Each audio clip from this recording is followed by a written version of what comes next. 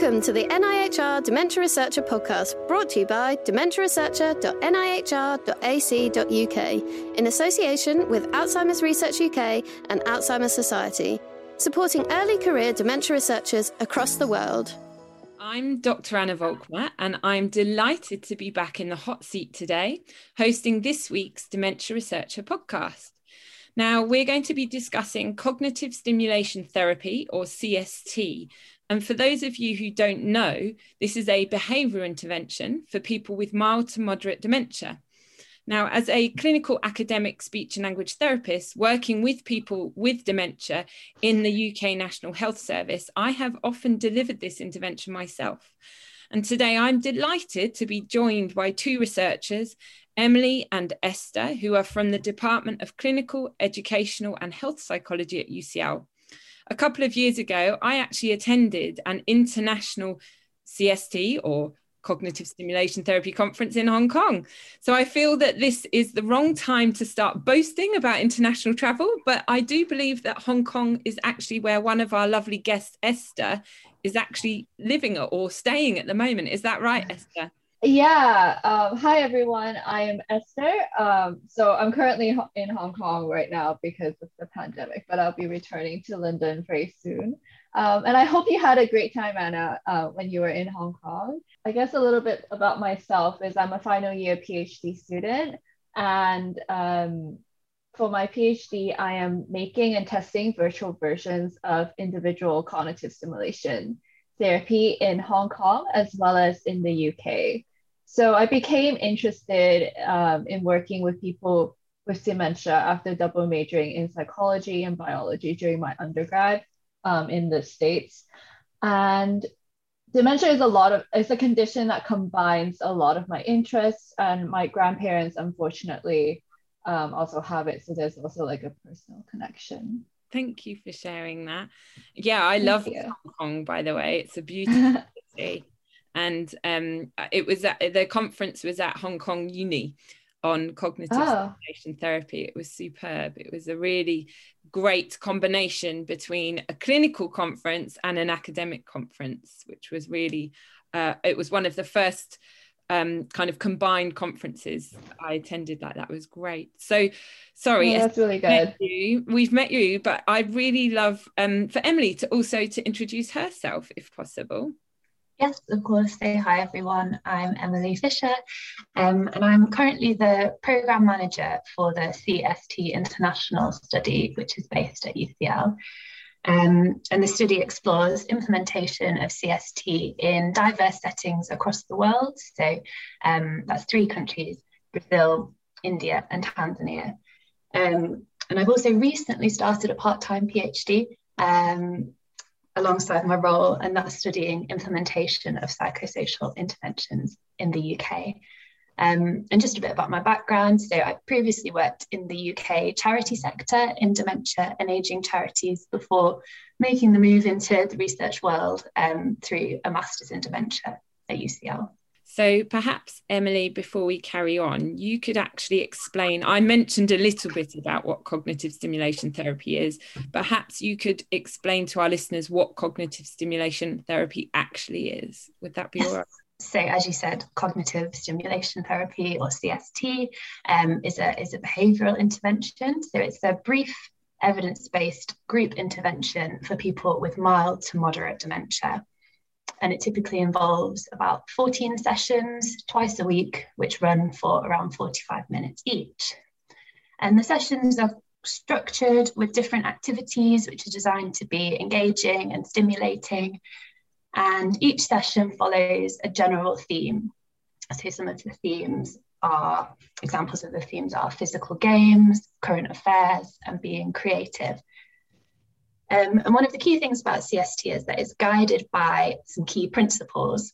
And there's 18 in total. I won't go through them all, but some of them include focusing on opinions rather than facts, using reminiscence as an aid to the here and now, and generating new ideas, thoughts, and associations. So overall, it's a group intervention which is actively stimulating and engaging in a social and optimal learning environment. Thank you, Esther. I always find that key principle around focusing on opinions rather than facts particularly helpful.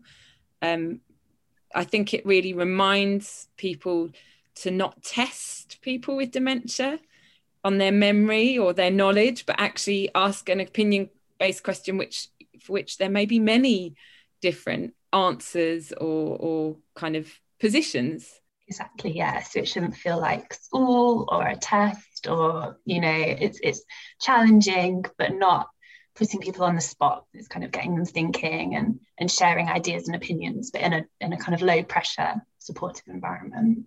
That's brilliant. I'm always trying to explain what those kind of opinion-based questions look like. And I think I often say things like, which is your favourite, or which of these do you think have something in common, or which of these, I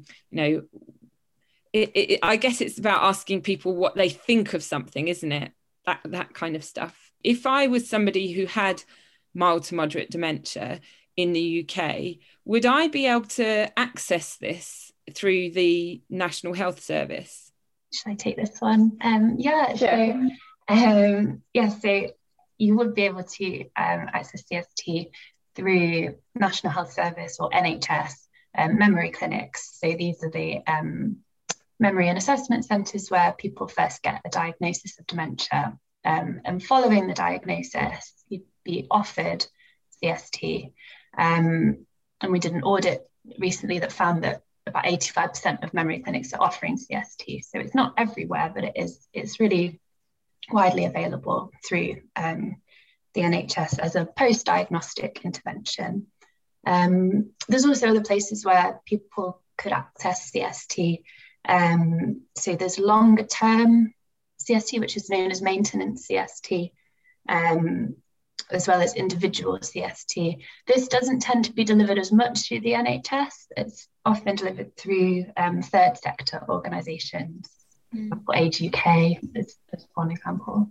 Thank you. That was a bit of a trick question, really. I had a hidden agenda. I have myself delivered CST and actually in kind of outpatient settings, in day centres, but also in nursing homes and wards. And often it's been myself and or the occupational therapist and or the psychologists who've kind of either collaborated or led on them. And I think that's really helpful for people to know, isn't it? It's not necessarily owned by one discipline. It's actually something that spans across disciplines. It's often delivered along by the multidisciplinary team. But perhaps, Esther, you could tell us about the actual evidence. Is there any actual evidence? And what are the outcomes from CST? Does it actually work? If it's delivered, let's hope so. Yeah, that's a great question. And it does work. So multiple clinical trials in the UK and also globally consistently demonstrates that CST significantly improves cognitive function, independence, and well-being. So these are some of the key outcomes of CST. So the CST research itself actually started quite a while ago now, in 1998. And the first major study came out around like 2003. And since then, it's been tested in many different countries. And now it's offered in, I think, more than 34 countries. It is the only non-drug treatment recommended by the UK national guidelines. So how does CST exactly work? It's a bit unclear, unfortunately. We don't really know exactly what are the active ingredients of CST. So that's research still needs to be done there. But we do know from past studies that it stimulates executive function and brain areas that relates to language and also memory processing.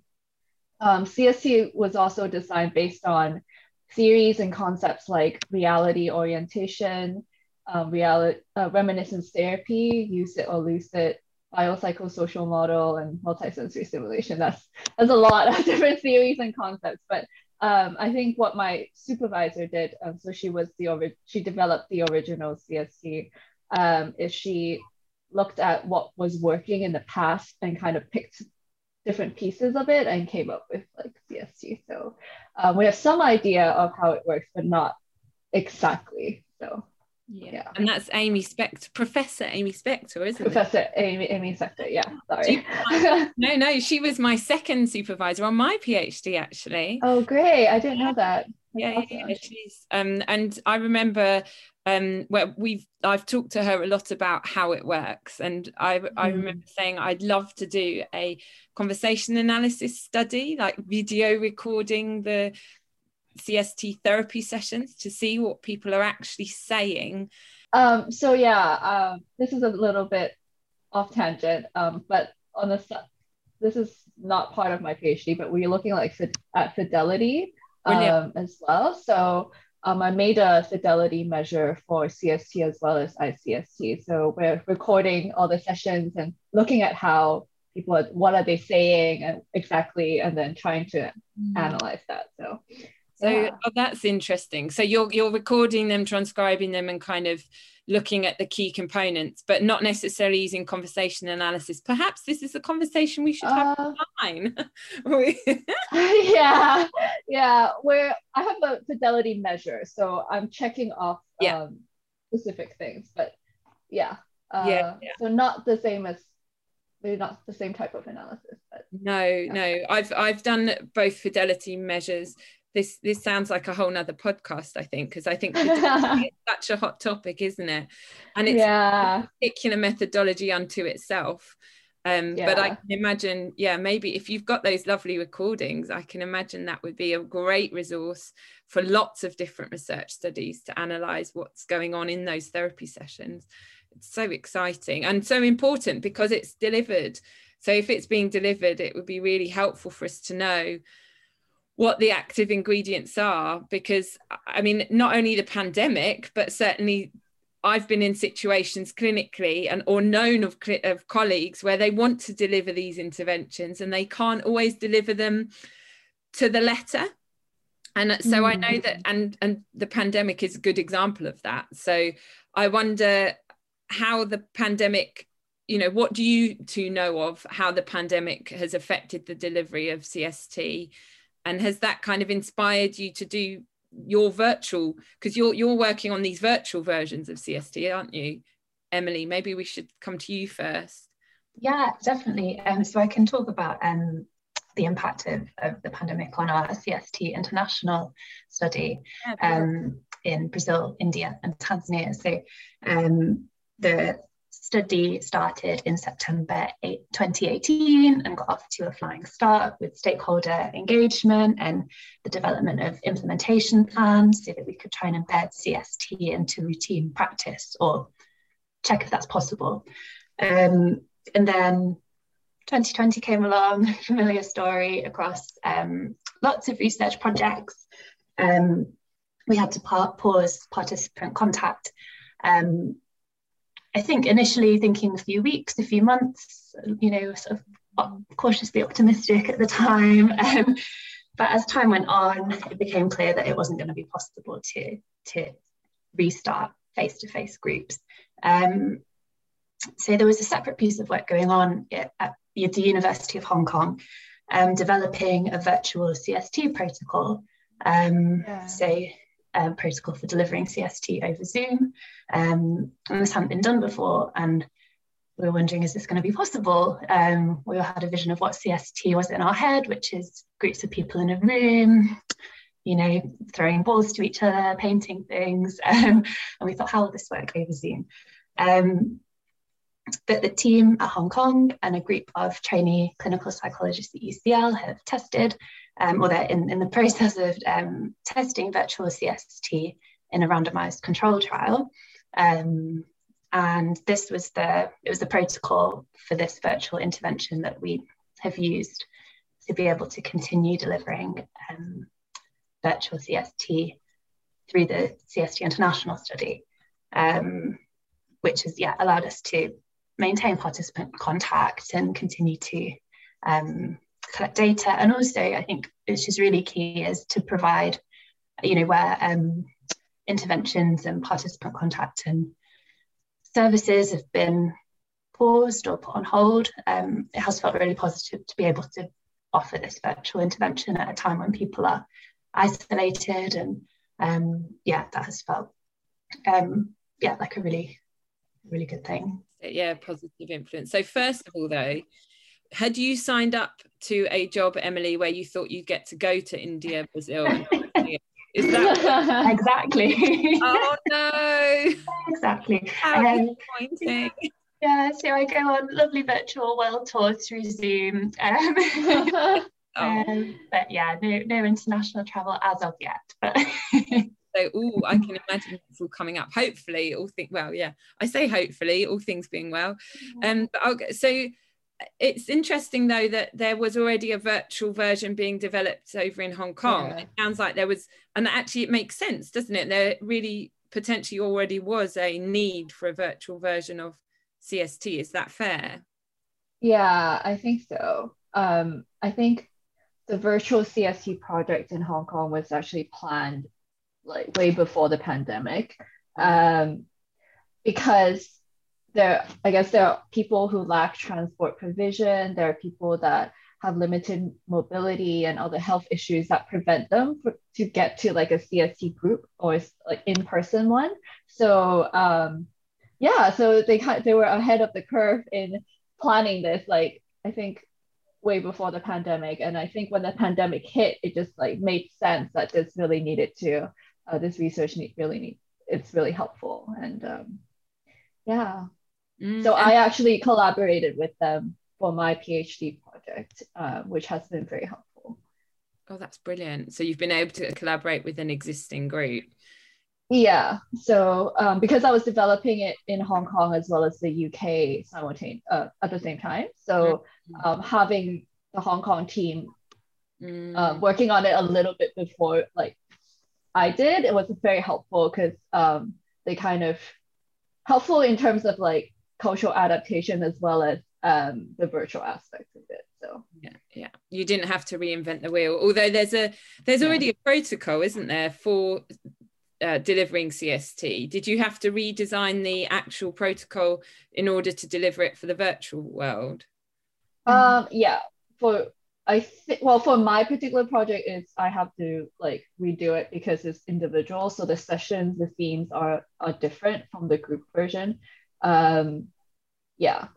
So that makes sense. But maybe Emily can comment on the group version.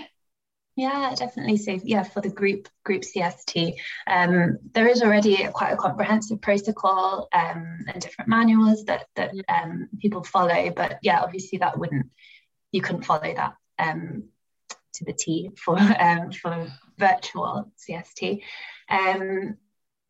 The team at UCL and at Hong Kong University carried out stakeholder engagement and field testing. So they spoke to people with dementia who had been in virtual CST groups and people who delivered virtual CST, along with some service managers from the charity sector, just to get an idea of what kind of adaptations would be needed and what kind of support would be needed to run virtual CST groups.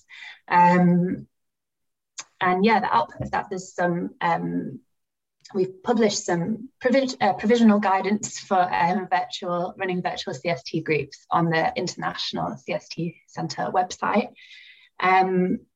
But hopefully by the time the podcast is out, we'll also have a paper published which outlines the stakeholder engagement and field testing work, and then also has a full protocol to follow for virtual CST. So that's for the groups, but you're also, I think it's Esther, your work is around individual CST, is that right?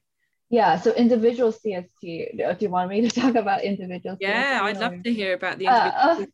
It's quite different, like, and yeah, Emily painted this picture of, and this has been my experience of delivering it, this picture of people sitting in a group, answering questions, quizzes, throwing balls to one another, whereas individually it must be quite different.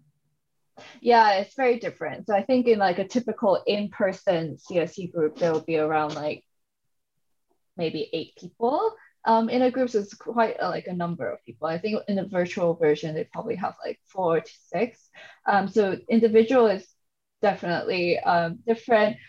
But I think there was a need for individual even before the pandemic. So because there are people who just cannot join groups due to like sensory impairments like hearing loss or things like that, as well as people who just cannot travel. Because I think with the original in-person individual CST, the facilitator would go to the person's home and then deliver, which is very helpful if the person is in more moderate stages of dementia, because then they might not be able to participate in a group like people with milder dementia. So, and we thought that it's hard for people to engage, like even for me, like to engage in a video conferencing like platform. It's much easier to have meetings in person. And on top of that, people with dementia may not be the most familiar with technology. Some might find video conferencing a little bit confusing and distracting. Some might think like they're looking at a TV and why is the TV talking to them? Like can get a bit overwhelming as well as confusing. So we thought that some people might be able to engage better on a one-to-one basis, especially if they are more moderate. So the original version of individual CST that's in person was delivered by CARES. It was also like 75 sessions long, so a lot longer. But recently, I think in 2019 or 2020, a shorter version that's 14 session came out. That was, and the psychologist actually delivered this version, and it had positive effects on people's cognitive function. I adapted my virtual version based on this newer version of ICST, and it's I would say that it's more similar to the group-based CST with that has like stronger evidence for cognitive function and also quality of life. So it's still called ICST though, but it's like the shorter version as well as the virtual version. Yeah. And is that also delivered by the carers or delivered? No. Okay. Delivered by psychologists. And I think that's actually a key difference, because I think interaction are just like really different if it's delivered by somebody who is family or someone that you're close to. I think past ICST studies from the original trial, they had a problem with adherence. And I think when you schedule an appointment with somebody, you're probably more likely to show up than if you schedule an appointment with, sadly, a family member or a carer. Absolutely.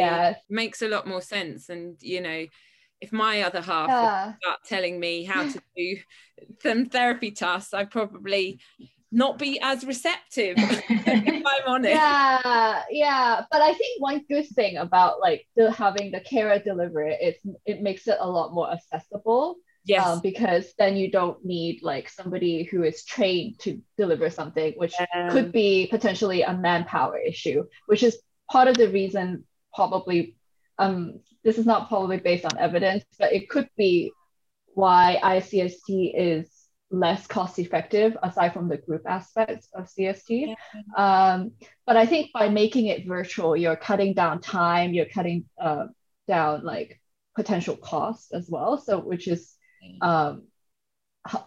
quite beneficial, I think, especially for those who can't join groups. And there are always going to be people who can't or don't want to. So if the difference is nothing or this, that's also still presumably on a certain level has some cost effectiveness element to it. It would be really useful to do some cost effectiveness evaluation, I presume. But I'm always people and they say to me, I've never been a group person, I'm not a joiner, don't even ask me to join. And that I always forget that, because I'm a big joiner, which I love a group. I love a group. So we've already started talking about some of the results and findings of your research, and that's what I actually wanted to ask you about next. So is it worth it? What are the results of your studies? Who wants to go first? Perhaps Emily, do you want to go first? Yeah, I definitely can. So in terms of the findings from CST International, one of the things to highlight here is it's implementation study rather than an efficacy study. So we are collecting pre and post intervention outcome data in terms of cognition, quality of life. But that's just kind of one aspect of the study. So we're also focusing on kind of acceptability, ability to recruit participants, if it's possible to kind of embed CST into a service and change policies around service provision. So very initial findings are that virtual CST appears to be feasible and acceptable to both participants and facilitators, because that's one of the key things to consider if the facilitators enjoy it and find it worthwhile and it's not too time consuming. And I would add a caveat that it is really important to consider that we've not actually been able to roll out virtual sessions in every study site through CST International. So one of the sites in India and one of the sites in Tanzania, it just hasn't been possible. There isn't the technology infrastructure to deliver virtual sessions. So they have been able to deliver face-to-face CST sessions there with kind of COVID restrictions and safety considerations in place. But I think it's kind of, virtual CST isn't this kind of catch-all intervention that will fix problems related to COVID restrictions or geography or travel problems and mobility issues. So that's definitely something that we'll be looking into more in terms of kind of the patterns of exclusion and looking at whether this might differ by socioeconomic status or particular characteristics. Yeah, like candidacy characteristics. That makes sense. And I think you're right. I like that phrase. It's not catch-all. We don't have a magic wand for behaviour interventions, do we? It has to be much more individualised. I see that completely. And Esther, would you like to tell us a little bit about the results of your research now too? I think it's definitely possible and worth delivering ICST virtually. So I was developing the intervention for Hong Kong as well as the UK. So my Hong Kong study was a small mixed method case series, which means, I think mixed methods means there's a qualitative as well as a quantitative component to it. So we're collecting both types of data. And the UK study is a feasibility randomized controlled trial. Both of these studies are very small, so I can't really draw any firm conclusions on treatment efficacy and things like that. But we found from the Hong Kong study that's completed already that delivering virtually works, because we didn't know if it was going to work in Hong Kong before, especially with older adults. Some older adults are a bit hesitant to use technology. So I actually was pretty hesitant when I took this project. I actually switched projects because this wasn't my original PhD project. I had to switch because of COVID. And a lot of people in Hong Kong, through the qualitative data, we found that they prefer the remote option because a lot of the carers were actually adult children of the people with dementia. So they had to work during the day. So some of the comments were like, oh, it's really hard to bring them to a care home, because I have to work. And when I come back to work, it's already really late. So having that remote option, especially I think at the time they were working from home, it was really easy for them to just switch on the computer and then receive therapy. And for the UK study, it's still ongoing and I'm blinded, so I can only speak from like the therapy sessions that I delivered. It seems to be going pretty well. I'm quite optimistic about it. We know that it's feasible, so I hope it seems like it is feasible, I should say, and acceptable. But I'm blinded to other participants, so I don't know yet. But the Hong Kong study will come out in soon, so it's under review right now. So that study I can say is feasible, acceptable, and also culturally appropriate. And did you, I mean, one of the things that really impresses me most about this work is the collaboration internationally with Hong Kong. But going back to that conversation about opinion-based questions, I remember when I was at the conference in Hong Kong, I was chatting to somebody and they were saying in some discrete cultural groups, it's really not appropriate to ask people opinion-based questions. And so I wondered actually how and whether you've had to adapt the intervention for different cultural needs at all. Yeah, so I definitely had to adapt the Hong Kong one culturally as well. But I think the good thing about my project is a lot of the work has been done already, like with the CST, like Hong Kong, they already have a manual out. So I can, while like ICST is a bit different, a lot of the content is similar. So I could I collaborated with them and then I used a lot of the information. But with individuals, because everyone is so different, I had to add quite a bit more cultural adaptations on top of what was existing.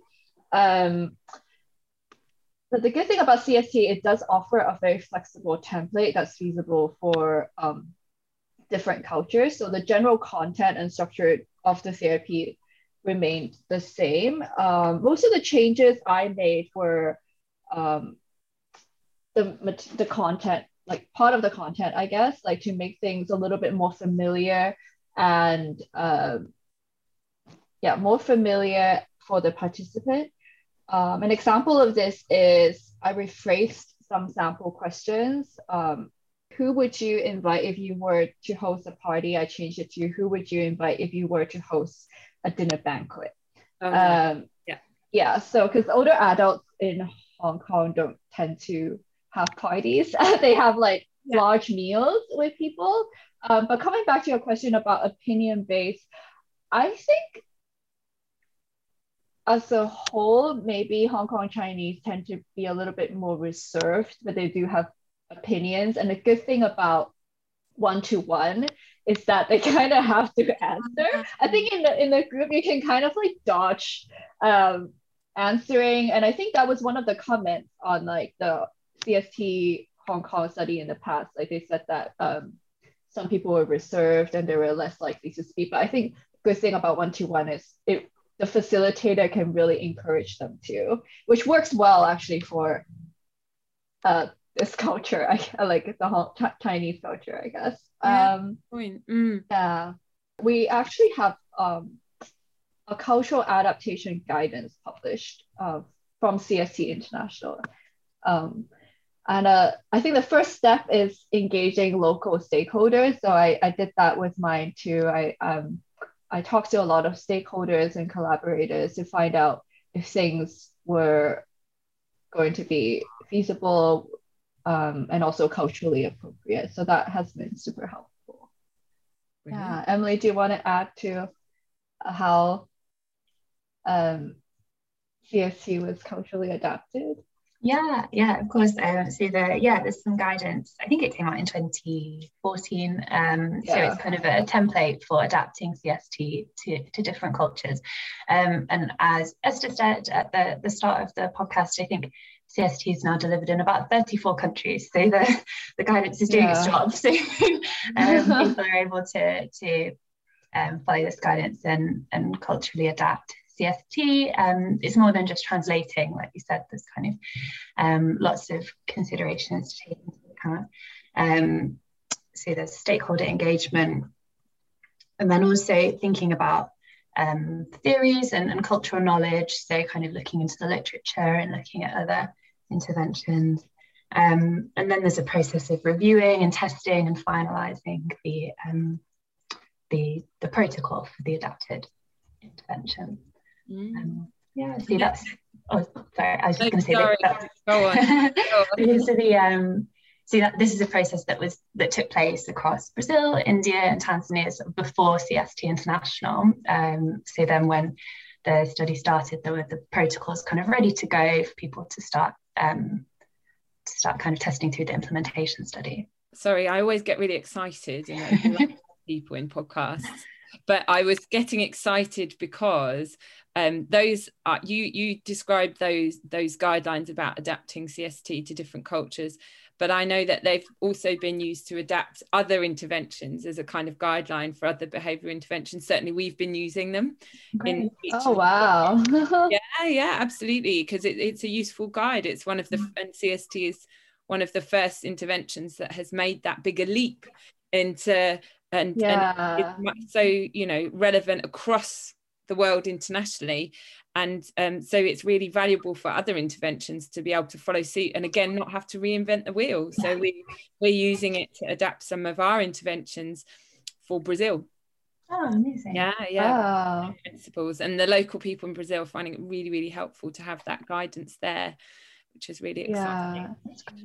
Yeah, my last question though, however, I mean, we've talked about tech already. I want to come back to tech. Tech feels like technology feels like a really important topic, actually, both clinically and in the research world during the pandemic, because we keep talking about converting everything to being remote, to being online, to being virtual.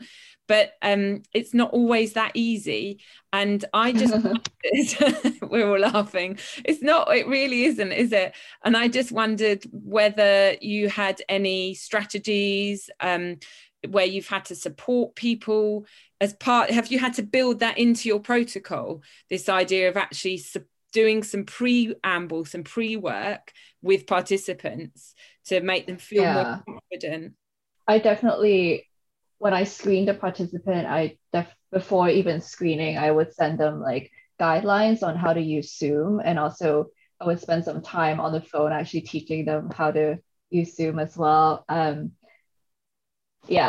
But I think because my sample is quite small, I did exclude people who didn't have access to a computer or tablet or mobile phone, or basically video conferencing in the UK. But in Hong Kong, we were able to provide that for them if they didn't have a tablet. So we would bring the tablet to the person's home. But I definitely had to spend some time making Chinese and English versions of guidelines with pictures so they understand how to use Zoom. And to my surprise, it seemed okay. And we had quite a large range of participants too. Like in Hong Kong, we had people in cage homes. I don't know if you know what cage homes are. They're like the people from, I guess, a lower socioeconomical status. So their homes are like a box.